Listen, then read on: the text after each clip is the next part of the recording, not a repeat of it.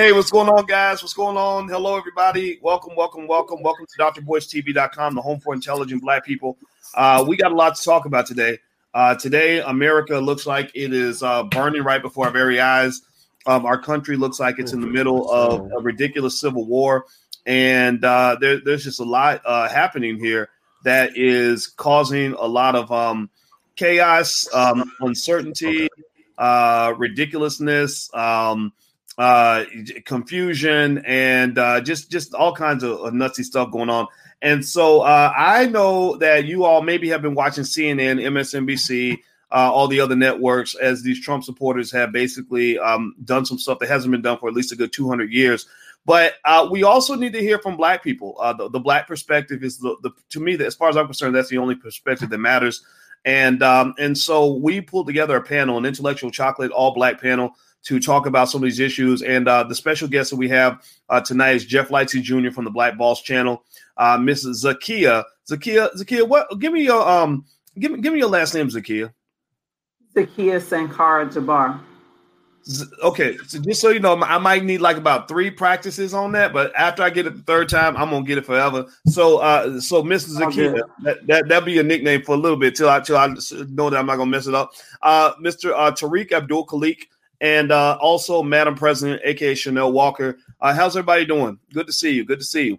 Okay, so let's jump in and have a conversation about what's happening here. Everybody get comfortable. Hit your thumbs up button, hit the share button, hit the subscribe button, share this conversation, because we got to know what Black people are talking about, not what everybody else is talking about. So let's start. I'm going to start with, I guess I'll start with Mr. Jeff Lightsey Jr. So I know, Jeff, over on Ball Sports, you do a lot of commentary every day. You hit racial topics and things like that. And I know you're very aware of what's happening in America, just as a young Black man.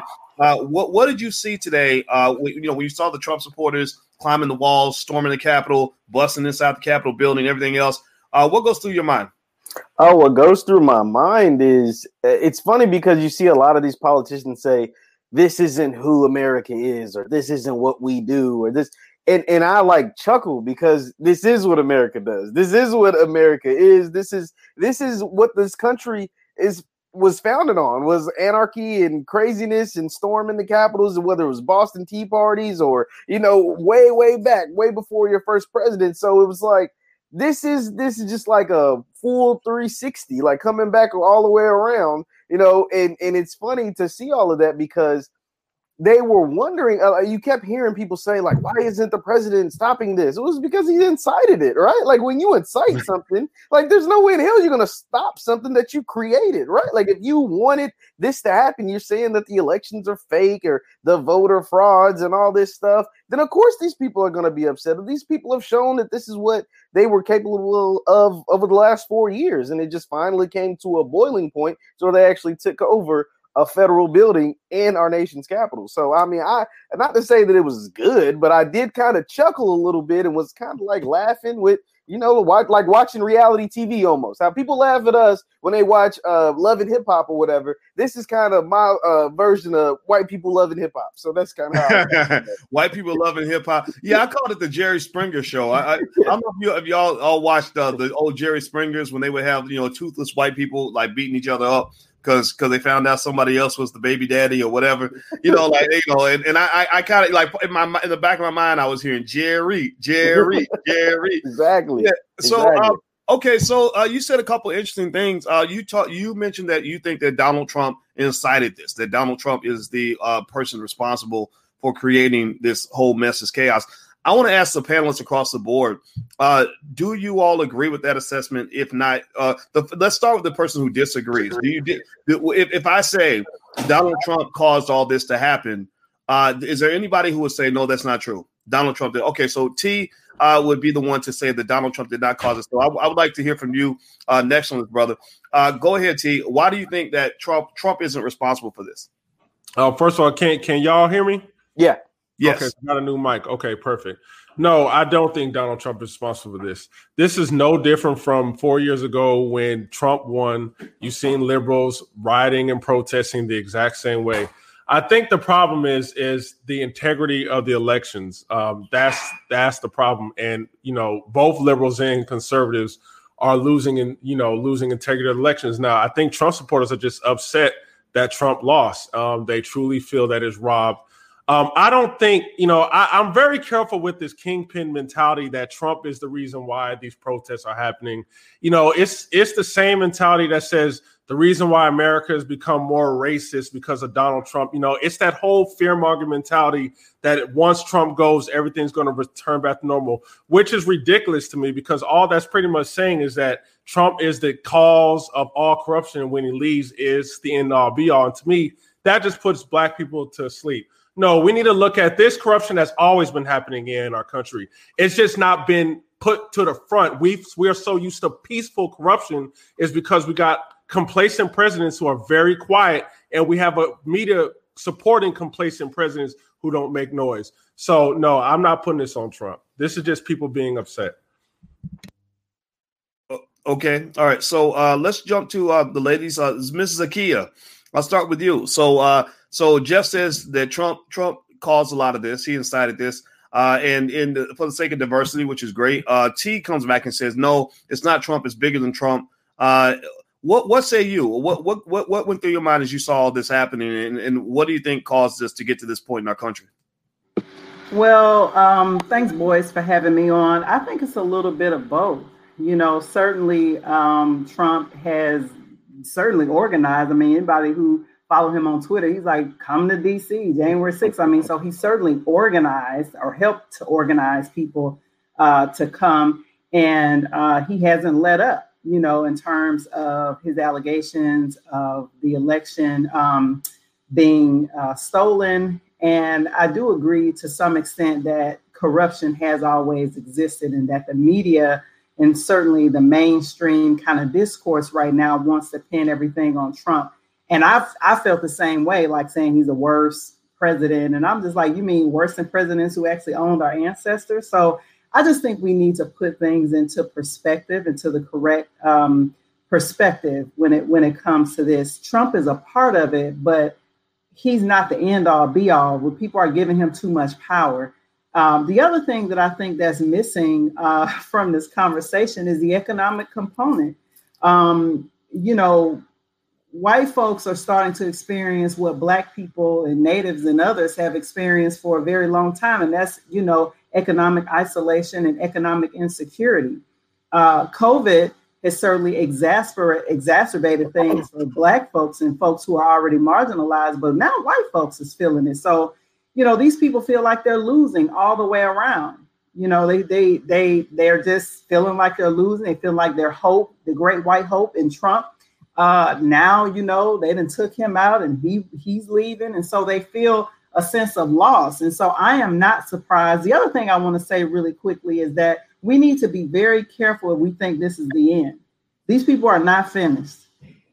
This is not the end. I've been having private conversations, with my own husband, because I actually live in this area. I live out in the suburbs of DC. And I already knew I wasn't going into DC none this week. You know what I mean? And so we even had our local elected officials. My county executive sent out an email early Monday morning telling us not to go into DC and the region and everything. Maryland sent state troopers in today and everything, or National Guard and everything like that. So this is not over. The other thing, I'm not sure if people are aware, but these protests are organized on the government across the country. Governor Inslee in the state of Washington had about 200 to 300 protesters outside of the governor's mansion armed today. That was about an hour ago on the West Coast. It also happened in a couple of other states. So these people are very organized, and this is not the end. And I think Black people need to be ready. We need to be ready to actually defend ourselves, not get in between white folks fighting, but we need to be ready to defend ourselves. Okay. So, Madam President, I'd like to come to you next. So, so a lot of this chaos is going on. Trump is being Trump. Trump is not a shy guy. He's got a lot to say. And I'd be curious to, I saw that Twitter, I don't know, did you give me a yes or no in the audience if you saw this? Give me a yes or no if you all knew that Trump's Twitter actually got shut down, which I thought was unprecedented. not unprecedented, but I never thought I'd see the day that the president of the United States, even if he's a lame duck president, would have his Twitter shut down. I wasn't sure how I felt about that because it almost seems like that's when you see your institutions going at each other like that, the U.S. government or the so-called head of the government fighting against, a major corporation like Twitter who's saying, we don't think the president has the right to speak. It just seems that almost like it's becoming a war where people are all participating in escalating the I can't imagine this making things better. What do you think, Madam President? Just with the Twitter thing as well as everything else, what goes through your mind? Well, Dr. Boyce, first of all, thank you for having me, and good evening, everybody. First, I would just like to say that this is not the craziest thing America has done. Not at all. Okay. Not at all. Imagine sailing a ship across the world and capturing Black bodies, okay, and then exchanging them for things like sugar. They get really, really crazy. All right. Also, Trump is a product of America's image of white supremacy. This is their poster child. This is who they love. This is the person that they created. They love and adore him. I don't care what people say. If a liberal had to choose between Donald Trump, I believe, and some dark-complected Black man, they would choose Trump again and again and again because they love each other. That's what white supremacy is. Also, too, he once called the Proud Boys. I think they have arrived, proud and ready to do anything possible to take over what they believe belongs to them. This is how this country became this country, with corruption and just straight up anarchy, anger, and lack of decency and respect for others. And this is where we are. This is where we should be. And it's reference to Twitter. One of the things is, when the president of the United States is completely out of control, what I consider is, I think these people are at war with one another. And the thing about this war is, it has nothing to do with Black people. I do not think Black people are prepared or ready for any kind of war. You cannot TikTok bullets. You cannot be praying when people are coming to you with bullets at your door. We're not prepared. We need land. We have no access to a lot of land. We have no access to laws. We have no access to judges. We have no protection whatsoever. No allegiance, no alliance. We have nothing. So I just do not believe that we should even try to pretend that we are prepared and ready for a war. We are not. Okay. Well, that's a great point of view. I think that it's getting real extra real right now. You can't tweet your way out of this one. This is deeper than just what your Twitter fingers can do and what we can do by praying to Jesus in church and everything else. And I think I personally have wondered about that. I try to figure out, okay, so where do Black people fit into all this? And that's why I feel like it's important that Black people have our own conversation before we get pulled into other people's conversation. And so one person who's great at having her own conversations on social media and very intelligent with it is Miss Faye Bishop. And Faye has joined us tonight. So Faye, let me ask you this, Miss Faye Bishop, where do Black people fit in this whole conversation? What would you say to, because we fit right in politics, right? Stacey Abrams saved the world, and Warnock just got elected, and everybody's, rejoicing over that. Where do Black people fit in all this, in your view? In my opinion, Black people don't fit into all of this because this isn't our fight. In my opinion, what I am getting sick of, honestly, is that there seems to be a narrative that is being created by white liberals, and they pick it for us every election season. And it is one of Black dependency, incompetence, and ineptitude. Okay. We allow them to pick that narrative for us every single election year, and we latch onto it and we follow it. It's almost like we're this class of people who were made to sign like this code of conduct agreement without a pen that is being enforced by none other than mainstream media and technology. It's a shame because a lot of us are online complaining about the white man that we have to show up and go to work for tomorrow. Not everybody, but a lot of us. And it's very important to keep in mind exactly what it is the objective is. What goal are you fighting for? Because if there isn't a goal at the end of this for you, for your family, for your community, then you need to stay out of it and you need to sit down. That's my opinion. I have seen so many, honestly, I've seen nobody but Black people online today arguing and getting caught up in this. Here's the thing with me. I'm friends with a lot of people. I have almost 5,000 friends on Facebook. Twitter is coming up and everywhere, and they're of all races. I didn't see any Mexicans or Asians or anyone in the Italian communities or the Jewish communities or even my African brothers and sisters really up in arms about this today. This was all Black Americans, and our fight seemed to mesh with every single narrative the white liberals have laid out for us or mapped out for us over the past 4 years in the media. It's the same argument. Trump is trash. Trump is bad. Trump is not good. Trump is ugly. Trump is all these many different things.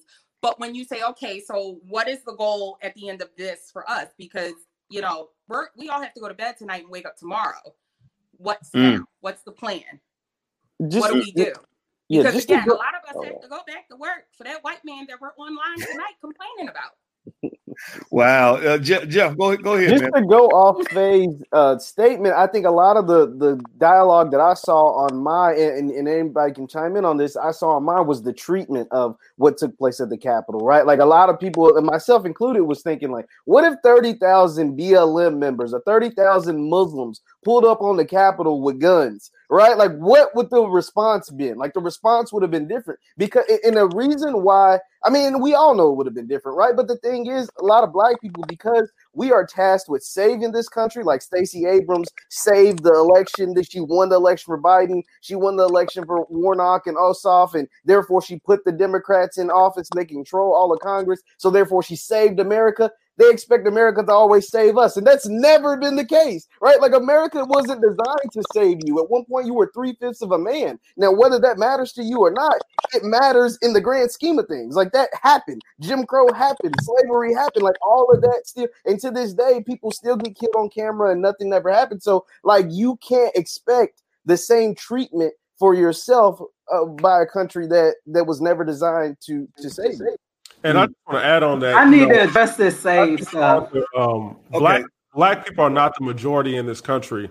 So you got to understand, white people, just like any other race, they're going to look out for white people before any other race. So, of course, they're going to be more sympathetic towards white people. We have to get out this reality where they're going to treat us the same. That's not going to happen in any country that you go to. If you're African American, you go to South America or Japan, you're not going to be treated exactly like the populace. That's just is what it is. And the second thing is, I disagree with Trump being censored on Twitter. I think that's a very dangerous precedent. And what happens is that what they like to do is they like to vilify someone. They did the same thing with Alex Jones. They vilified him, and then all the tech companies took him off air. Who do they go to next after that? Farrakhan. That's what they do. Like first they go for someone that you agree with, like, yeah, get him. And then they go for someone speaking truth. And you're like, wait a minute, why did you censor him? So I'm for non-censorship for nobody. We are adults and we are smart enough to disseminate our own information. And I don't need no tech company censoring something for me to make me feel safe. I'll make that decision myself. Yeah, I agree on that censorship piece. I'm also in disagreement on any kind of censorship. And to your point, I knew they were going to come for Farrakhan after they did a few white people because of the letter writing campaigns and everything. But let me circle back on this saved mess. Okay, no disrespect to the other brother, but I think that's a erroneous narrative, and we got to stop saying that. Black people are doing what we have been ushered to do, right? I have family that lives in Georgia, and when I tell you the level of propaganda, the level of harassment, of phone calls, knocking on doors, I mean, all kinds of things like to get people out to vote. All of the different.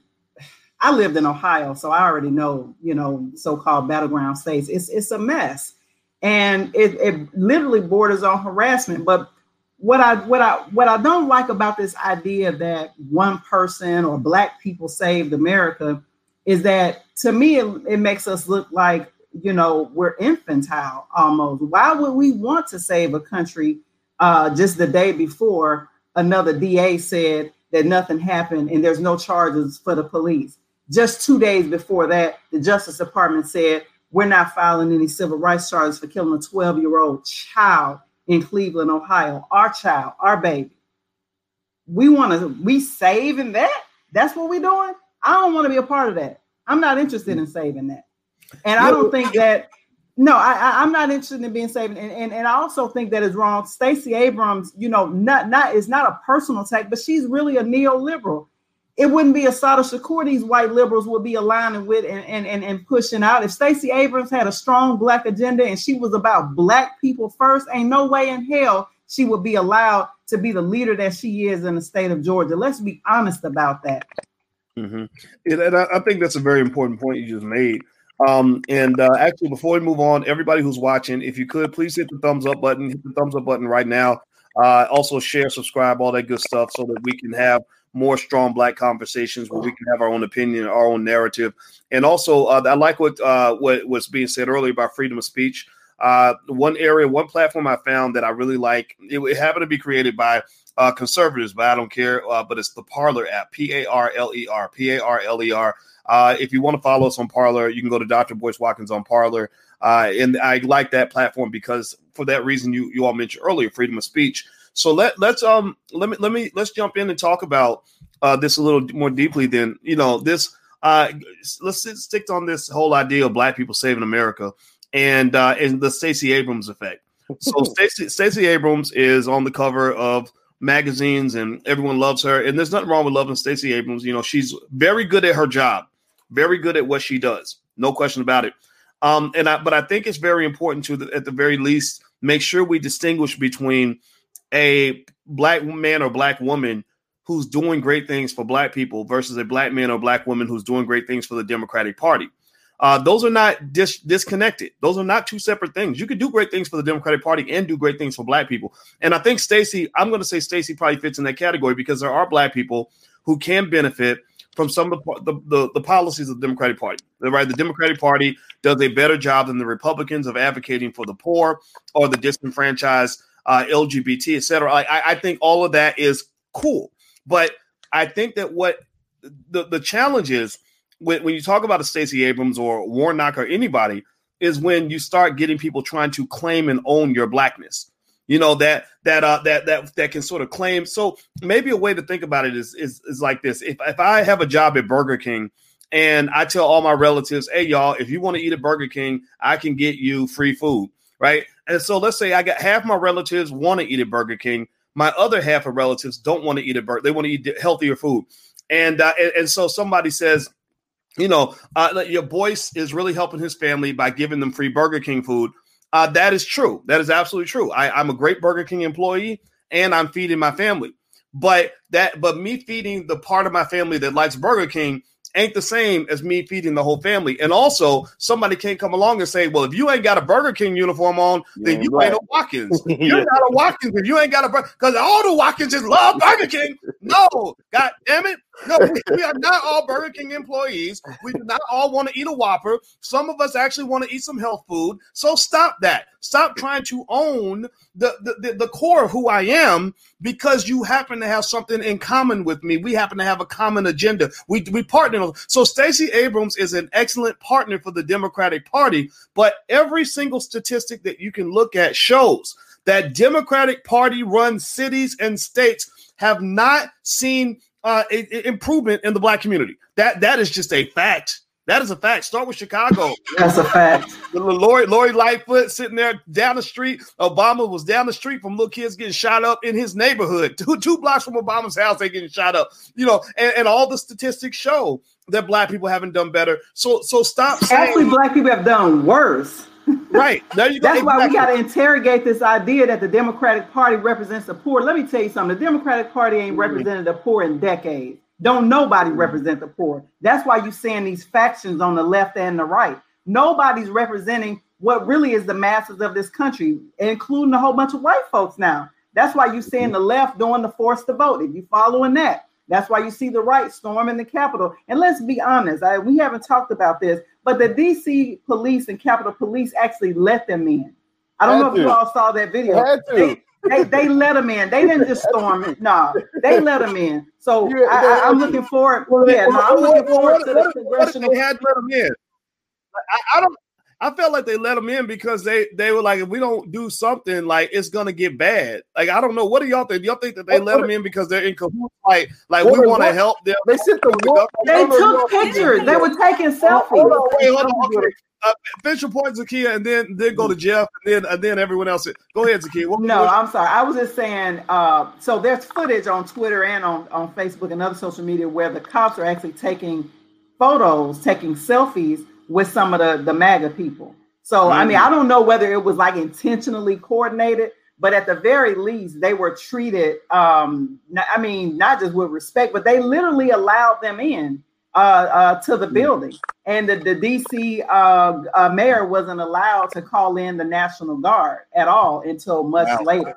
And then also there's the one video of just the one black officer with a stick, right? Like it's like 50 MAGA dudes right in front of his face, and he's got this one little baton. He's running up the steps. That's the worst thing, by the way. If you ever about to get jumped or whatever, don't run because they just chase you. And that's exactly what just happened with dude. They just chased him on up the steps, and then by that time, they already in. They're already in. So I did say that there was like something was very strange about them getting in there that quickly, that abruptly. Yeah, well, it does seem. You know what? Here's the thing, right? If the country's divided, between right and left, why wouldn't the police be divided also? And in fact, I would imagine that cops and security guards and people like that are probably more likely to be on the right than on the left. Most of the cops I know, even the good cops, a lot of them are Republican because the Republicans traditionally are all for the police in terms of anything that they want to do, right? And then on the other side, you're hearing defund the police, which I think is a little bit too extreme because because actually people don't know this, but murder rates in a lot of these cities have actually skyrocketed this year. Like people are in danger now because the police are sleeping on the job. They don't want to do the job anymore. I wouldn't want to be a cop. There's no way I'd want to be a cop right now. So I think that balance is missing. So Faye, it seems like you have something to say. Go ahead, please. No, what I was going to say is the thing that is cracking me up, and I actually find it hypocritical to a degree, to a large degree, is because why is it that what happened on Capitol Hill today such a surprise to everybody? The entire summer of 2020, we watched this take place in Portland. We watched it take place in Seattle and other major cities across the country with many of the riots, many of the same type of destructive protests and everything. So, is it a matter of why isn't what's good for the goose good for the gander? Do you know what I mean? Like, why is this an issue now? We watched it all summer. The police let it go down all summer. I'm in a city where I live in a city, or now nearby a city, as I say, because I'm outside of the city of Philadelphia, where major rioting took place during the summer of 2021. Many people lost their businesses. They were burned to the ground. Okay. There are a lot of families that lost their livelihoods, and nobody said anything because it was primarily the left that was doing it. But now the right is outraged today. And all of a sudden, everybody's fired up. Let's get angry and get pissed at them, shoot them down, gun them down. That's why I'm not understanding this whole, well, if it was black people, they would have did this. Well, if it was this group, they would have did this. Well, technically, we were all doing it, not we all. But I'm just saying, general consensus, everybody was protesting last summer. They let him do it then, too. So, can I add? Go ahead. I was just going to add to Sister's point. They actually found that at least in Minneapolis, there were some white supremacist instigators. I don't know if y'all remember, but they came back like months later and identified some white supremacists who actually, it wasn't black people, if y'all remember. They were saying it was a protester that burned down a police station, where come back to find out that it was actually instigated by some white supremacists that lived up in northern Minneapolis. I don't know if y'all remember seeing that, but it came out like a couple of months later. I can see all of that. I saw from the very beginning, I saw outside elements driving a lot of what was going on. When the behavior shifted, when I saw people doing stuff that honestly, Americans are kind of wimpy. Like, we don't really get crazy with our protests right off the bat. We got to go through some stuff to get to that point. I think we can, but not right now. So when you start hearing about, okay, in the hood, buildings are now burning down, I'm like, okay, unless Black people have really evolved in a way that I haven't seen. I have my ear pretty close to the Black community. I said, this ain't us. We're not doing this. But even a lot of the white folks I know don't do that type of stuff. But when I think about radical left and radical right, I think about the cowboy boot wearing, gun toting hillbilly on the right, the Trump supporter with the Confederate flag on his truck. He can get down like that. Well, or when I think about the leftists, the radical leftists, Antifa, where they have that history of bombing people that they don't like, and they assassinate. Like, all these things are part of that history of the anarchist culture. I said, okay, I get it now. Like, I get it. Okay, this is bigger than just Black versus white, bigger than even Democrat, Republican. This is, to me, this long-held battle between capitalism and communism, or elements on the left, Marxism, far left elements, right? And for the longest time, if you study the history of that, you will see that if you go to Europe and you look at how they got down in Europe, they got crazy in Europe. A lot of the Vietnam War was connected to that very same sort of thing. Capitalism against communism and all related ideologies. So that, to me, was where we should have really drew the line. Detroit did a great job. The Black folks of Detroit, when they saw those crazy hippie white boys coming in town trying to burn down buildings and throw rocks through windows, the Black folks got with the police and said, this is not what we want here. We have issues where we're going to resolve it on our own. Get out. Get out. That, to me, is exactly what should have happened in every city across America, but it didn't. People sat there and watched people burn down other people's businesses and look the other way because they happen to be your friend. Well, these people, I'm sorry, when you're talking about the far extreme element, these are terrorists. Terrorists will take you out if you don't allow them to do whatever the hell they want. You give them an inch, they're going to take a mile. So now you see where those elements are going. They're going after both Mitch McConnell and Nancy Pelosi. They're like, we don't like none of y'all. We just hate this whole system. We want to see your whole country burn. And so anybody, if you want to see America burn, I get that. But I don't want to see America burn because I think that we can fix what we have. I don't think we have to destroy every job and kill every child and take everybody out with viruses and everything else in order for us to become a better country. And I think that's where people don't understand. Extremism is not a healthy thing to add to our politics. We are fortunate. I'm going to be quiet after I say this because, Madam President, I'd like to hear from you. We are fortunate in this very basic idea. We are extremely fortunate that we can have transfers of power without the shed of blood. Anybody who understands the history of elections know that is a fragile thing to protect. In Kenya, they had a bad election. People were getting their heads chopped off in the street. In parts of Europe, when they have a bad election, buildings are being blown up. Little children are being killed at daycare. They don't care. So you don't really want that life. I mean, you just don't. That's my 2 cents. So be careful what you wish for because you might get it. Chanel, Madam President, what are your thoughts so far in the conversation? I think that she is muted. Let me see if I can unmute her. Oh, can you hear me now? Of course, we don't want that because our children are not prepared for war. I think over in other countries, sometimes babies get guns and are prepared to be soldiers at an early age. Meanwhile, we have our kids doing the nay-nay. So we're not prepared for any form of war. I don't want to hear Black folks talking about no war, okay? Because grandmama and them don't know how to shoot. Your aunties and them don't know how to shoot. We're going to be going to the church with the senator that just got elected. We just not prepared for that conversation at all. I want us to stay away from war. However, I also want to say that I personally, I know this is an unpopular opinion on this panel, but I like Stacey Abrams. The reason that I like Stacey Abrams is because I believe she isn't an appointed leader. I don't think she's an appointed politician. I think that she decided, I think I want to do this. I qualified. And as a person who have been in, I would say, collegiate groupthink environments, I think that sometimes when you are not a part of something and you say, I want to go in, I want to be the person that makes the change, And you do that. It's not just always rooted in corruption. Also, from a character standpoint, this woman lost the election. She had absolutely no point to stay involved, but she said, you know what? I don't like the way I was treated about this. I'm going to participate. And I know you call it a harassment because it was very harassing, all the damn texts we got. I live in Atlanta, so I was like, God damn, I'm almost mad. I'm not going nowhere if I get another goddamn text. But I will say that, we sometimes, I too, because I have a conscious mindset, I can separate myself from this world, but I go out, I drive, I buy cars, so I want an interest rate. So I'm participating in credit scores. I get gas, so I'm participating in its ecosystem, whether I want to be or not. And I have a house here in Atlanta. So whether I want to be a part of this fucked up system, I'm in it. Okay.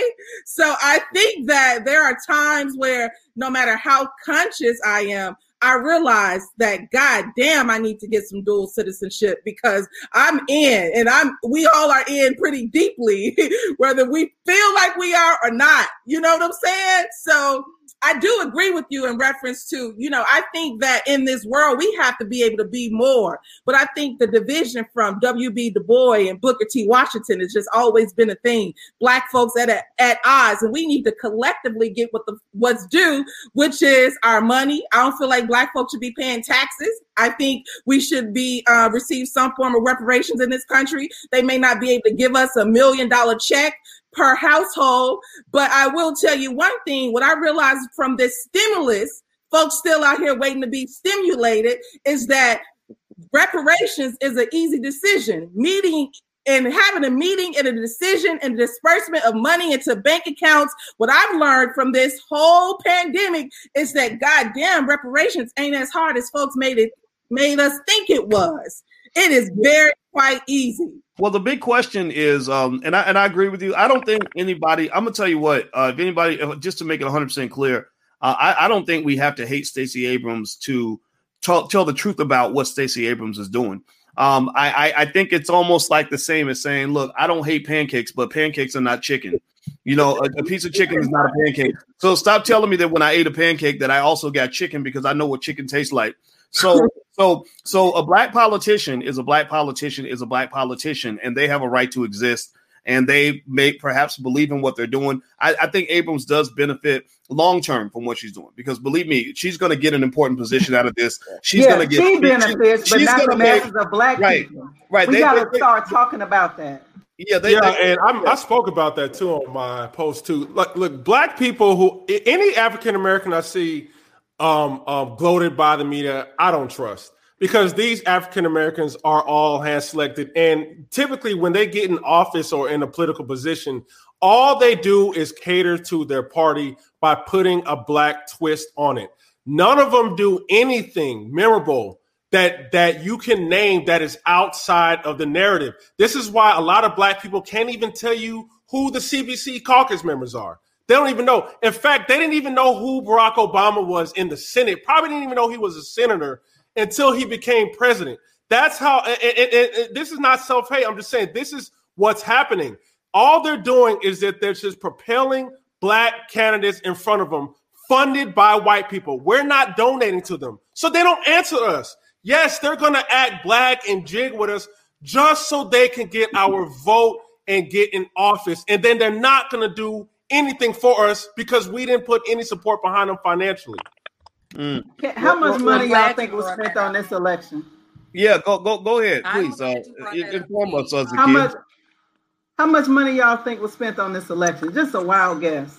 Which one? About the Georgia Senate race? I'm talking about both of them. I'm talking about the 2020 general and this most recent one. Let me tell you something. It's a game being played, and we ain't winning. They telling us we winning. Oh, Black people saved this and Black people saved that. Saved it for who? Number one, who do we save it for? And then what are we getting out of it? See, I've lived in Democratic controlled cities for all of my adult life, right? I lived in the Midwest in Ohio, which was so-called a battleground state, but the cities are controlled by Democrats. I've seen enough. I live in Maryland now, a so-called deep blue state, and we have to fight the Democrats when it comes to police brutality to get them to pass things that benefit us specifically. So I had a conversation with my family in Georgia because I actually was thinking about relocating to Georgia. Let me tell you this right now. If the Democrats are taking over that state, I'm done. I'm not going down there because I'm serious. I mean, there's a lot of things that the Democrats have actually changed a lot. There's a lot of things that even Black people don't agree with them on social issues, but they vote for them because Boyce said earlier, we have this idea that we think they look out for the poor. But when you look in your community, when you look at your own material conditions and how they continue to deteriorate and how you have to continue to help your family members financially, and we moving in with each other again because the economic empire is falling out the bottom of the country, then we got to have a different conversation. Finally, I will say, if you didn't know, Wall Street actually supported Joe Biden over Donald Trump. Both parties are hegemonic parties, and they're controlled by billionaires. So we have to have deeper conversations and get out of emotionalism. I've seen a lot of dancing. I've seen a lot of this and a lot of that. I ain't mad at Black Joy. I love Black people. What I'm mad at is that here we go again, falling for the same banana in the tailpipe, and you getting ready to get 2 new senators. Now they got a Democratic president, a Democratic Senate, and a Democratic House. And look at what you get in return. That's all I want people to do. And we have precedent, right? Like, it's not like a lot of people saying, oh, now that we have control. And it's funny, a lot of Black people reference Democrats as we. So you'll hear a lot of like, now we have control of Congress and we have control of the presidency. We are going to get what we want. It's like, we've seen this movie before. Actually, we saw a better version of it, or was supposed to be a better version of it for our people, because it was a Black president, right? Like when Obama was in office the first couple of years, he had a Black Congress, which was Senate and House, and he was the Black president. And what did you get out of that deal? Like what was the return in that from that deal? And it's not what you expected, because we're still dealing with the same stuff 8 years later, right? So like it is ironic that you see a lot of that going on now that Biden has the control of the Senate and the control of the House, but we've seen this movie before. Well, you're right. We have seen it before, right. and the thing is that we saw this over even as much as 50 years ago. If you remember Malcolm X in his speech, "The Ballad of the Bullet," he basically talked about the fact that Black people were being played by both the Democrat and the Republican parties. In fact, I'm going to try to find his specific quote, but I think everybody needs to pay attention because Malcolm, Ashe to Malcolm and the ancestors, he's speaking to us from the grave and saying, dear Black people, we saw this exact same thing in the 1960s, and we were being played by suckers like suckers 60 years ago. Y'all being played for suckers right now. He specifically said that when you are consistently supporting a party that controls all the branches of government and they still can't do nothing for Black people, and you support that party no matter what, you're not only a political chump, but you are a traitor to your race. And I think that now that we have this experiment again, where the Democrats, we save America, or some of us did it. I can't take credit for that because I ain't support none of that. And now the Democrats have regained a substantial amount of political power. I beg you, I ask all of you to consider this. How many times have you heard any of these politicians mention the word reparations one time? They are under strict orders from the Democratic Party, and I can just tell you, just at liberty in terms of revealing something that I saw when I was working with Cube and some other people, and we talked to some folks, and there are Black people in the Democratic Party who were very appreciative of what Ice Cube was doing, because they said these white folks over our heads are making us look stupid because they won't let us do anything. And again, I compare them to Burger King employees, because it's like you've got relatives that are starving. They're showing up for a cheeseburger and you can't feed your family, and they think you're being stingy when really it's your boss saying, if I catch you slipping them any food, you're fired. Right. So basically, when Black folks show up and say, hey, you got that new job, you got that fancy new opportunity, we can use some help. We can use some backup. And they just look at you like a Burger King employee who can't give you any food, no matter how hungry you are. So I think that we have to understand the game and play it differently. And so when I see all this stuff going on, in this Jerry Springer show. I'm gonna tell you all a story real quick, and then I'd like to get anybody's feedback on this. I'll leave it open for the panel. Just if I don't see, just kind of you can do this if you want to. I'll call you. But I went to Portland maybe like right around the beginning of the pandemic, or maybe about a couple months in. Maybe it was like April or May, something like that. So I go to Portland. You know, Portland's got a lot of crazy liberal types out there, right? So we're in Portland, and I was with my other goddaughter, and we're walking through the streets of Portland, and it gets dark, and it's real uncomfortable because in downtown Portland, everybody was gone because of the pandemic and no police, defunding police and all that. And so we're surrounded by a lot of darkness, not too many streetlights were on this corner, and a lot of homeless people just kind of walking around. And I remember I basically got into a situation where I thought I might actually have to kill somebody because there was a homeless guy that came up, and you know how people ask you for money and you say, you know, I'm good, or here's $1 or whatever. He wouldn't leave us alone. He followed us for 6 or 7 blocks. So I'm sitting there thinking I'm gonna have to really, you know, deal with this guy. And luckily, you know, we were able to kind of get away from that situation. But I bumped into a brother. I'm walking across the street. I'm real paranoid. I'm ready to, you know, fight. And the guy says, hey, Dr. Watkins. And I'm ready to punch him. Like, what you want? You know, and I'm like, oh, he called me Dr. Watkins. So that means he's a friend. He's not a foe. And basically, he worked at a homeless shelter down there. And what this brother told me was I said, what's going on, man? I said, this is like Gotham City. Like, there's no police. There's no light. Like, there's just chaos. This guy followed me, you know, 10 blocks or whatever. And he said, since this pandemic started and since everybody's kind of done this whole thing with the police, downtown is just a wasteland. It's dead. The business owners can't really operate. They don't have any protection. It's just kind of every man for himself. So he was basically saying, like, almost like you might have to have a weapon down here because it is not safe around here, right? And we were not in a bad neighborhood. He said it got that way when the pandemic began. So I shared that story to just say that this happened. This has happened in cities all across America. I was in my hometown of Louisville where Breonna Taylor got killed, and businesses boarded up. I'm sure Detroit looks like that. Atlanta has the issues. What gives? Like, how do we fight for change without co-signing on a bunch of nonsense that doesn't even make any sense to most of us? Anybody in the panel can please jump in on that. I just want to respond really quick to the reparations, because this is like Black people. I really want you guys to understand this. 2020 was very critical, and let me say this: if you see two parties fighting very hard, like I've never seen this extremity of white people fighting each other like this, and you are the swing vote. And this is why I'm very careful about talking about white supremacy, because this is exactly what happened in 2020. Black people were fear-mongered into voting. They were not promised anything. We were told that we must get this racist out, instead of critically sitting back and seeing the desperation of the Democrats wanting our vote. That was when we had the highest leverage. We should have said, okay, you guys hate Trump so much. Okay, let's work out a deal. Give us reparations. Oh, we're not going to vote for you, and you're going to have to put up another four years of Trump and all his conservative policies and possibly a wall being built or whatever. We should have held strong. Instead, we let the white liberals talk about white supremacy all day, about the Proud Boys coming to get us, and all the police violence. This is all a result of Republican leadership.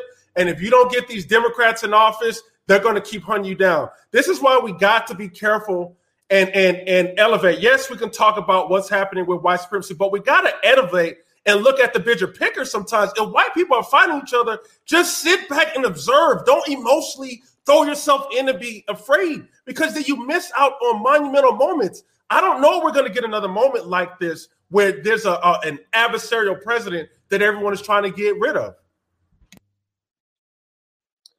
Yeah, no, I agree with you on that, on a slight point. But I also think just what's going to happen the next time, because like you said, I don't know if we'll ever get that much, because there was so much hate and animosity towards Donald Trump that, I mean, I think literally Black people could have asked for whatever they wanted and we would have got it. Because as we see, like, as they're portraying to us that we saved the country, right? Like, so therefore, if the country is worth that much to you and the Democratic Party, then you got to give us X, Y, and Z, right? So, like, I don't know if we'll ever get that much leverage, but there will be some leverage to be had, because there's always something there's always something that the Republicans are doing that the Democrats is going to sell to you as the scariest thing in the world, right? So with Trump, it was, white supremacy and racism or whatever. With Bush, it was war in Iraq. They're going to send everybody and kill you and make you go fight overseas and stuff like that. So with everything that is, or when Obama was running, it was, they're just going to take all your money. They're going to, Republicans will only look out for the rich, whereas the Democrats, we make sure the poor people get fed and stuff. So there's going to be something in the next election.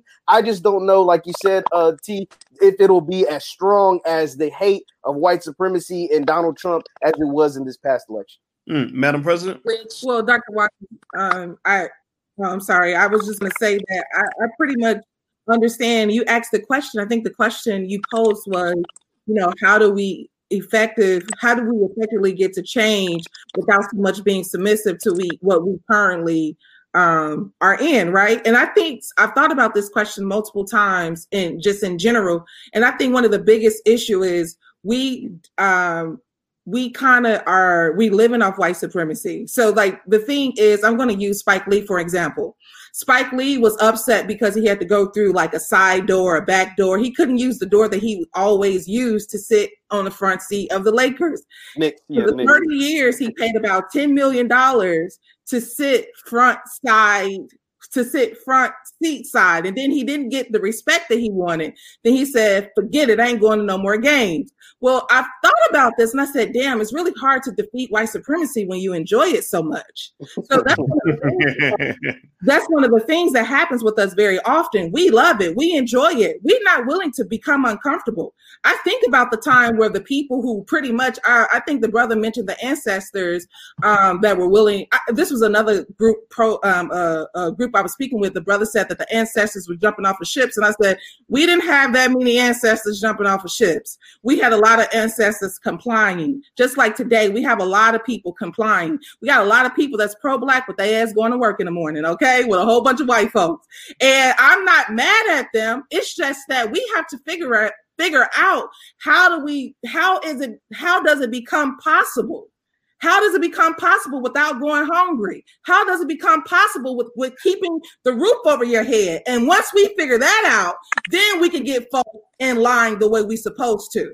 But if not, we're going to always have the same problem that Malcolm X had, which is Malcolm X was going over to Africa saying, hey, I'm ready to bring my people. And even the folks in Africa was like, no, your people can't come over here. Let me show y'all something I saw online. This is a Black Twitter, a description of Black Twitter and all the chaos. I don't know if y'all can see this. That basically there's a school of thought, and I'll enlarge the screen a little bit so y'all can see it. And by the way, my Twitter is Dr. Boyce Watkins 1 if you ever want to have some fun. But basically, this image, what it says to me is it kind of says, you know what, the whole world is burning down and we just chilling. We this ain't our business. And I actually approve this message. I personally think that this is divide and conquer that has occurred amongst white folks going back thousands of years. Since before the Black Plague, they just kind of get barbaric like that. And I think that as Black people, this is our, we continue to do what we're supposed to do, which is to build and to bring ourselves together in a way that's going to lead to progress, for our people. And I think that's important, right? Because, if you think about this, when we get entangled into other people's chaos, it doesn't help us. I mentioned today the Vietnam War, and a lot of people don't know this, but the Vietnam War destroyed the country of Vietnam. And the reason it was destroyed is because the Vietnamese leaders, particularly Ho Chi Minh, decided to entangle himself and his country in the middle of an epic battle between the right and the leftists, the fascists and the Marxists, etc. That U.S. Russia capitalist communist global battle that's been going on long before we even started thinking about politics. That's what this is, and as a result of Ho Chi Minh involving his people in that, he destroyed Vietnam. Ended up being destroyed because of that. I mean, they dropped more bombs on little tiny Vietnam than were dropped by all countries in all of World War II combined. They dropped more bombs, and they had people fighting their own family members, killing their own relatives over a battle that had nothing to do with them. And I thought about that when I see black people saying, I don't talk to my cousin no more because he's a Trump supporter, or me and my sister stopped speaking because I can't believe that she can have those beliefs, right? And I just really hate that. And I don't give a damn what your political beliefs are, as long as we can at least start the conversation by agreeing that we're black first, and what you believe politically can be secondary to that. Faye, did you raise your hand earlier? Did I miss you, sister? Please go ahead. You're on mute. Let me. Oh, wait. Sorry, go ahead. I agree. Can you hear me? Yeah. Yes, I sure can. Okay, I'm glad you brought up this point. I'm glad Madam President brought up the point she did too about Black people feeling uncomfortable, as well as what the brother said earlier about there's going to be something. That something is always going to be an invisible enemy. They have been creating invisible enemies since the dawn of time. They tend to perpetuate it a lot more typically around certain election seasons. My whole thing is well, there's going to be something and then it's going to be our time. Takes me back to the whole church thing where Jesus is coming. Don't you worry about, what's going on in the world. Deal with it now and just pray, because Jesus is going to come. You're going to get to heaven one day. And it's something I just don't subscribe to, because we're always going to have elections. Yes, there's always going to be something. Yes, there's always going to be an invisible enemy. And what we have to understand is we have to get to really, really stop subscribing to propaganda. And I posted about this a few days ago. Unsubscribe from propaganda, unsubscribe from these blogs, unsubscribe from tuning into CNN and NBC, MSNBC every single day, because that's something that we're constantly waiting on is being fed to us by all of these different mediums. Okay, the narratives are being fed to us. These enemies are being given to us to hate. Trump is someone that was given to us to hate. 10 years ago, we did not hate him. We really, really did not hate this guy until media said, here is the enemy, hate him now. So now that Trump is gone, now what? We're going to sit back and just wait for that something to take, to hate us so we can get that same promise we've always gotten since slavery, to be led to that promised land. I'm someone that does not want to wait on that. I want to enjoy my heaven on earth right now. I want to enjoy it in my environment right now. I want to break bread with my Black community right now. And I feel like we need to deal with our problems right now and get out of subscribing to those narratives that's being painted and thrown at us constantly, because this election is over. Everybody's upset. The feeds are in chaos right now because of what took place on Capitol Hill today. But in about 7 days, everybody's going to be back to reading about Kim and Kanye, back to buying Beyonce and Jay-Z, concert tickets, back to reading The Shade Room. So we're going to be back in that space where we're comfortable again, because the big bad red orange man is now out of office and Joe Biden is in office. And speaking of Joe Biden, I believe wholeheartedly he just pulled the Woodrow Wilson on us, where he got us all to, and he really, really got everybody to vote for him, only to throw up the middle finger once he won the election. And I believe it's coming, and that call that went viral is proof positive that what he has set in store for us is what's coming. I don't believe he's going to give us anything. He's going to do anything. The fact that Kamala sat there and all of those leaders sat there and said nothing, that set the stage for what's going to be, what's going to happen in the next 4 years. So the question I have for everybody now in the audience, are you prepared for that? What's your plan? Yeah, why do we keep doing the same thing over and over again? I don't understand. And to Tariq's point earlier, I wanted to go a step further in terms of like how they got people out to vote through emotionalism and saying, he's this, he's that. Is that there were a lot of white people paid Black folks, Black organizers and activists and Black organizations millions to usher us to the polls. Like I made a post about this. I'm like, why don't y'all feed people every day? They was feeding people, giving people rides to the polls. They was like doing all of this stuff. And I'm like, y'all do realize people need that stuff all the time. I said, as a matter of fact, the money that was spent matter of fact, on October 28th, you can go to opensecrets.org. That's how you can find out how much has been spent. $15 billion. I'm sorry, 15 billion with a B. Wait, 15 billion. Wait, 15 billion spent on what? The election. On all the elections. Yeah. Ooh. Okay.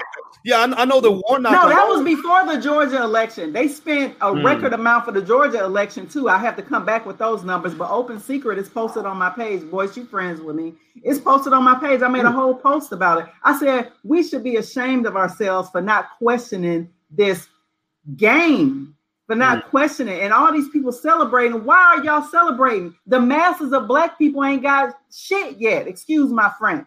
That's true. Everybody keep lifting up individual Black people. What about the masses? What about the people who y'all got out there to vote and had concerts? They give us concerts, not policy recommendations. I'm tired of that. They did that in Ohio in 2016. I'll never forget when Hillary was running. They brought Jay-Z to Cleveland to have a concert to get the vote out. They did that just down in Georgia. All of these celebrities descended on Georgia. And I'm just like, y'all was talking about how no other community is doing this and no other community is doing that. But who else does that to the other community? Do white people get celebrities and tell them who the F to vote for? Why don't they court us with policy recommendations that will improve our material conditions?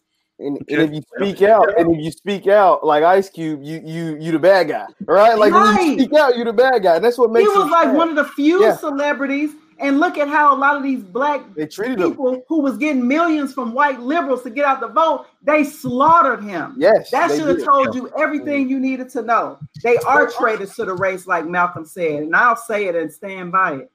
Definitely. I want to address what Madam President said earlier. She was saying that how we enjoy white supremacy. And I mean, she's not lying. That is definitely true. A lot of people like, well, Black power, fight the power, and then go up and work for a white boss, and spend more time. I think I've heard you say, boy, spend more time with their white boss than their kids. And it just kind of hurt me to hear that. Like, oh my God.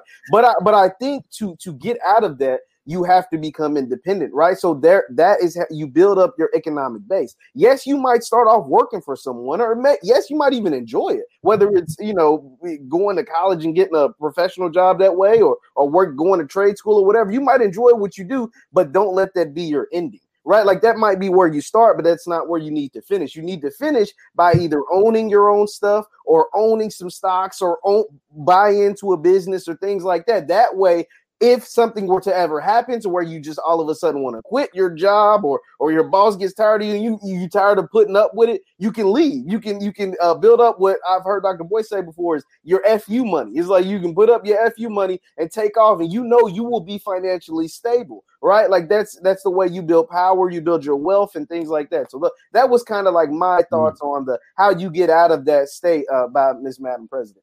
Okay, Madam President, go ahead. I want to respond to that, Jeff. And so one of the reasons that infiltrators were so easy to happen in our community, whether it be the Black Panther Party or the Civil Rights Movement, is because Black people did not hold economic power. Yes. Whenever Black people were grabbed, and they said, look, don't you want your kids to eat? Don't you want your wife to have some food? People were always on that moral compass of, do I do what's right for my people? Now, you got to remember our relationship to one another. It's nice to meet at the All Black National Convention, but when we sit in other environments, we don't treat each other very well, like we love each other. So we don't have this linear, narrow space in this country to just be like, all or nothing. It's very, I would like to say, in the words of W.E.B. Du Bois, the not just the duality, but double consciousness. A lot of Black folks deal with that, whether it's not whether people agree with it or not, but that's what we deal with. So that's why you have a very big conscious community, but you don't have a conscious airline. You don't have a conscious school system. Of course, we have an online school system now that's becoming more grand, but we have a lot of work to do. Also, too, you gotta dismiss that shit. You gotta be like, fuck, I cannot have an 18-bedroom house, goddammit. I need one house. I need a 2-room house, okay? or you're not gonna be on CNN or all of those things. Yeah, exactly. But the thing is, because our communities is just different in how we, are like the Muslim culture. My Muslim sister, they cover their head. When they see a sister that's not having their head covered, she don't feel like it's time for me to uncover my head. She's rooted in her religion, in her culture. She don't sway, because she's around other people that believe in something different than her. And that's how we have to believe in Blackness. But these same people that are in politics, I think Warnock said, now this shit pissed me off. And I want you to know I'm here in Atlanta, but I did not like when he said, those same hands that picked cotton went and voted for me today. What? No, stop talking like that, bro. And I do believe that's when they pull on our emotions, and we're not having enough emotional intelligence. But everybody ain't conscious and everybody not woke. We can go and sit in our families right now. We can go sit in the living room. We can bring our extended family in a whole house, and we can just have 100 folks in there. And y'all already know we ain't agreeing with one another. We ain't on one accord. We don't have to pretend like this some trolls, some internet stuff. It is in our families. We got a lot of work to do, and it's a damn shame after we've been here so long. Yeah, well, go ahead. Who respond? That was a great point that Madam President said, but I was going to also respond to, I want to pronounce the name. It shows as Real Talk Uncensored, but what is your name, sister? Zakia. If I didn't get it right, Nakia, yes. I want to respond. Okay, I apologize. You made a great point as to you asked why do they only give Black people, symbolism, and the reason is because it's maintained. See, we are the only race that votes in a block, and by maintaining dysfunction and having us think that the white people are someone who we are supposed to fear, they come in as our saviors. And you don't want a Black community that thinks intelligently, because once we start thinking intelligently, we start asking the questions that everybody on this panel is asking. Okay, and these are the tough questions that Democrats cannot answer. So instead, it's best to rule us by fear. And this is why our thinking is so small in the Black community, is because we're not allowed to get on TV. They will never interview any of us. Once you start getting politically and intellectually educated, you will never see a light of day on TV. Ice Cube got that only one interview on CNN, and that's it. He's done. You're never going to see him on CNN again. They're going to bring back Snoop Dogg. And by the way, Ice Cube has. Let me just. I want T to finish his point. I was going to tell you that night when Cube went on CNN. I was talking to him on the phone, and then he had to go to do the CNN thing, and he called back right after.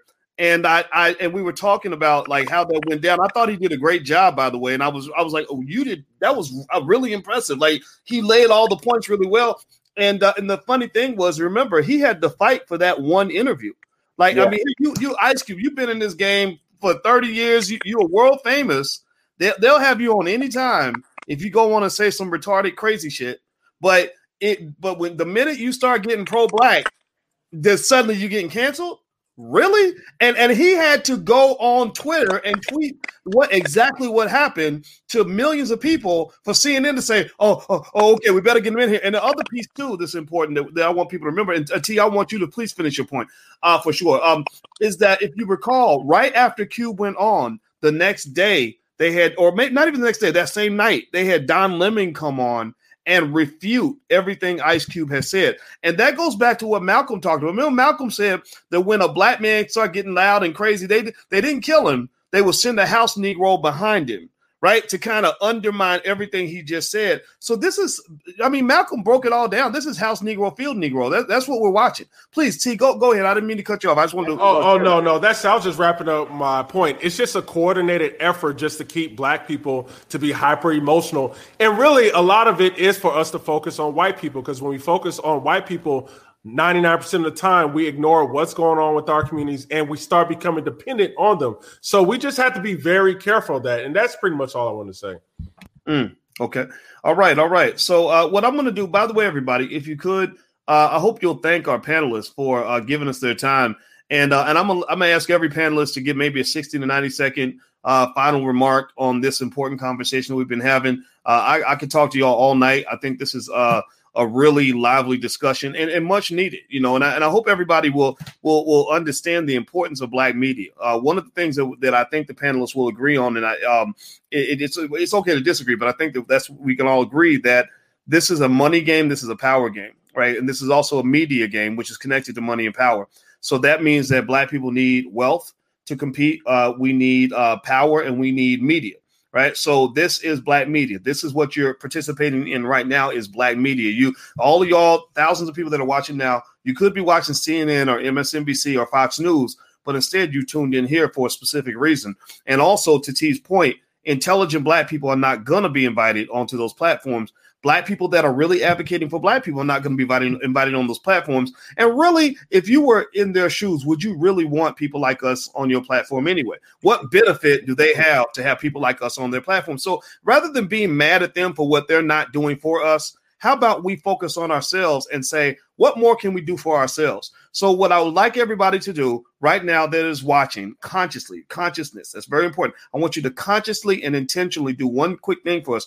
Could you please, whatever platform you're on, hit the like button, share, subscribe, share this link, please. Everybody's got social media. We don't have billions of dollars like CNN, so we can't. That's a hard war for us to fight. We're going to have to fight guerrilla style. So guerrilla style means I'm asking everybody in this room right now to hit a button, share this, subscribe to something, because you guys know that we're going to bring you good conversations that you're not going to see on TV. So because here's the thing, what I have found is that when you get your own, you ain't really got to hate on somebody who's got more than you, right? You just focus on what you got, right? So if we've got platforms that are massive, we have over 1 million subscribers now across our different channels. This is a deliberate, intentional thing I've been working on for over a decade now, and I want 10 million. I want 10 million. Like you, and we've done it. You've seen the results of some of this. You saw in this last election, we rocked that election. We changed some conversations. We pissed some people. We had Kamala Harris talking about these gosh darn rappers need to stop. They need to stay in their lane. Y'all remember that when she was talking to Angela Rye? Well, some of the rappers need to stay in their lane.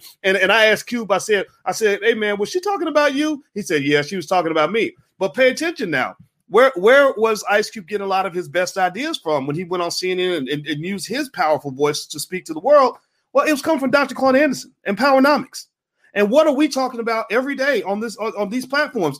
Things like that, things that millions of people need to hear. And when those ideas get out, when they escape out the bag, they become addictive to the masses of people that are looking for a solution. The reason people love things like Powernomics, like the reason Dr. Claude Anderson went on The Breakfast Club and had 2 million people that watched that interview is because the cat got out of the bag. And people like Charlemagne, the good entertainer folks, the rappers, even Kanye, as confusing as Kanye can be sometimes, these individuals are I appreciate them because they're using that power that they have to share ideas with our people that are going to make us stronger, make us better. And so you're winning. That's the point I want to make is that, it's like a football game. Jeff know what I'm talking about. You could be in a game and still be down 20 points, but when the momentum shifts in your favor, you start feeling good, even though you're not winning yet. You know that it's only a matter of time. So for Black people, we may not be winning yet. We may not have won this last election, but it's only a matter of time. And they're all watching. So we got to keep moving forward. We need your help. Please share, subscribe, whatever you got to do. We could really use your help. So that's my last little appeal. I'm going to let all the panelists, starting with Jeff Lightsey Jr. Could you please go ahead, brother? Feel free to share your final statement. Yeah, just final statement, circling back to what we originally said. Will this be a civil war? Honestly, it shouldn't matter because what happened today on the Capitol had nothing to do with us. What we must do, and I say this almost at the end of almost every panel that I've been on, is work on self, work on ourselves, work on a way to get off that corporate plantation, right? Like work on a way to build your family up, build your community up. That way you don't have to worry about right or left, Democrat or Republican. You hold your vote. You vote for the person who benefits both you and your community the most. And in that way, you will get the best results in every single election. Now, whatever's happening, whether the Proud Boys are fighting the Antifa or whatever, none of that will matter to you as a Black person. Because at the end of the day, none of them people want you. Like all of those people, if it comes down to them or you, they're going to pick themselves. So therefore, you should pick yourself in the end. All right. So, Mrs. Akia, your final thoughts. Yeah, this has been a great panel. One of the things that we didn't really get a chance to talk about in depth was really economics. And one of the things, if people haven't noticed, is that we are entering into a new time of so-called innovation. And I think this is a very critical moment, especially for Black folks, because I fear that a lot of us will be left behind. And the reason why I say that with this new economy, technology, a technocracy, if you want to say that, this next era is going to be ruled by robotics, artificial intelligence, fintech. If you use Cash App, that's what you call fintech. That's the term for it. Banks and things. We're getting ready to see a shift like we've never seen before. And so, be very clear that when people's economics get bad, everything else is going to get bad. People are going to start lashing out. And so one of the things that I have been suggesting to us is that we really need to Sankofa. For people who don't know what that means we need to go back and fetch it, right? We need to go back and do what we had to do after we were freed from chattel enslavement. They freed us from chattel enslavement and gave us no support. We're entering into another era where there's actually going to be no support coming from the government. I mean, this last little stimulus check, that's all they could come up with was $600 one time. I don't know what else people need to see other than to know they're not coming to support you. You know, so I think that Black people need to start, like the brother said, going inward as a community. We need to start building mutual aid and benevolent societies again. We did that at the turn of the 19th and 20th century because we had to, where we're becoming much more communal and less individualistic. Going back to our roots and being communal and supporting each other. And I'm saying that not to be pessimistic. I'm saying that because I love us, and that somebody needs to tell you that that's what's coming in this next economy. If you're not already on the tech train, or you're not already knowing how to do cybersecurity and all of these different things, education is online now. Everything is about to be digitized, from healthcare to education, and so. I just say that as a warning to our people that we definitely need to start pooling our resources and supporting one another, and the distractions like what happened today. Unfortunately, I think things like that will continue as we continue to enter into this new economics. All right. Ms. Faye Bishop, your final thoughts. Can you hear me? Yep, sure can. All right. So my final thought is pretty much simple and to the point. If you want to win, you have to get to a place where you want to take back your power. Stop giving it away. Okay? You have to start demanding tangibles. You have to get on code, not just with us as a collective, but with yourself to understand what it is you want. You know, I'm all about the outcome.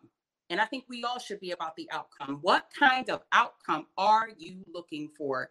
Not just with politics, but when it comes to our economics and when it comes to our race and just your own communal environment. You know, and I think the only way to take back our power is if we unsubscribe to foolishness that is constantly perpetuated by mainstream media and pushed by technology.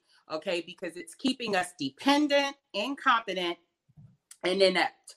That's my final thought. Learn how to take back your power. Figure out a way to take back your power and claim it.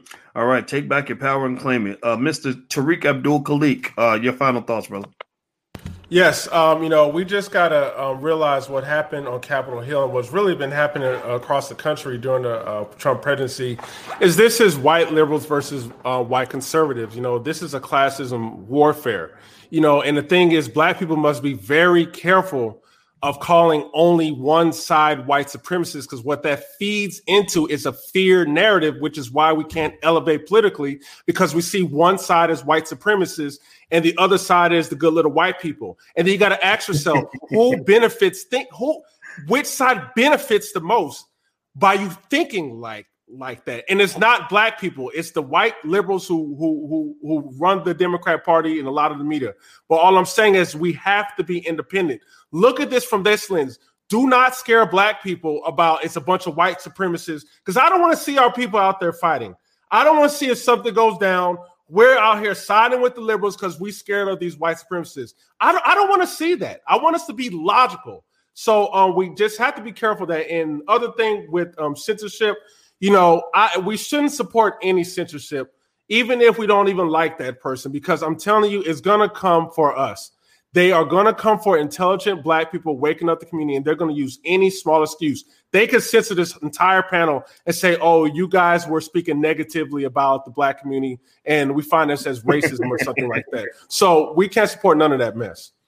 Yeah, I agree with you. Take it from a guy who's been censored many times. I've been shut down. I've been in Facebook jail so many times. I need y'all to put money on my books next time I get locked up because I'm going back to jail. I've been sent to Facebook jail for quoting Malcolm X, all kinds of stuff.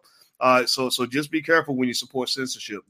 Just fight with your ideas. If your ideas are good, defend your ideas and leave it at that. The censorship thing is not healthy. Madam President, your final words.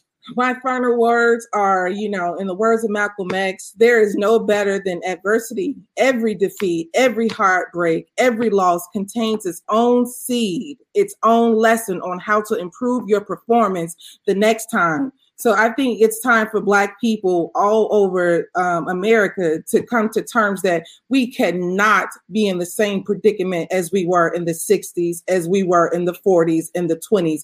If we are intelligent, I think you told me this before, Dr. Boyce, then we should have a life that reflects that.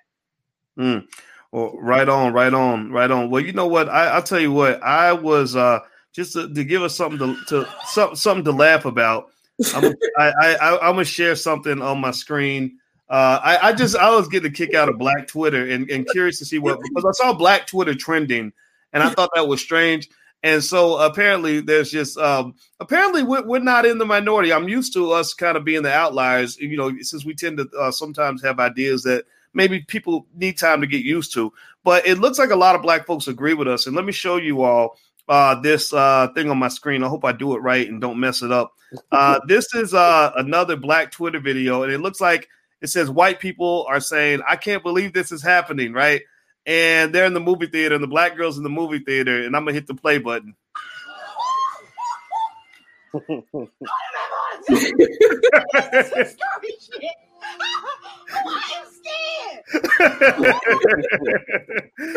So I think that sums up. I think how a lot of Black people feel right now. Like this really is. I hate feeling like it's entertainment because it's not. It's very serious, right? It could get really bad, and it is probably just the beginning. But I do think that there are millions of people who understand the difference between our fight and somebody else's fight, and I know it's frustrating for those of you who might be ahead of your time. You're kind of in a challenging position because most of your allies, your greatest allies, are not even born yet. These ideas are ideas from the future. The frustration you feel being an intelligent Black person saying the things that you're saying right now is probably the same frustration that Marcus Garvey felt. When he's writing articles in 1919 and doing radio interviews saying, why don't y'all wake up? Why don't you stand up?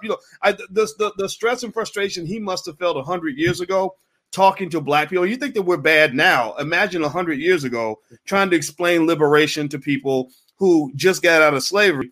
It probably would have drove the man crazy. He would have had a heart attack at an early age. So my point is to say that, you have to really keep the faith and believe in what you're doing and speak your truth and stand on that. And be very consistent with that, because at the end of the day, I believe good ideas win. I also believe that passion wins. So we are very passionate about very good ideas that present very meaningful, relevant, and effective solutions for the community. Things like not just Powernomics, but all the things that these panels have been sharing today, that represents the future of the Black community. That nonsense, that jigaboo crap, that represents the past. That stuff, that shucking, jiving, going along, just get along.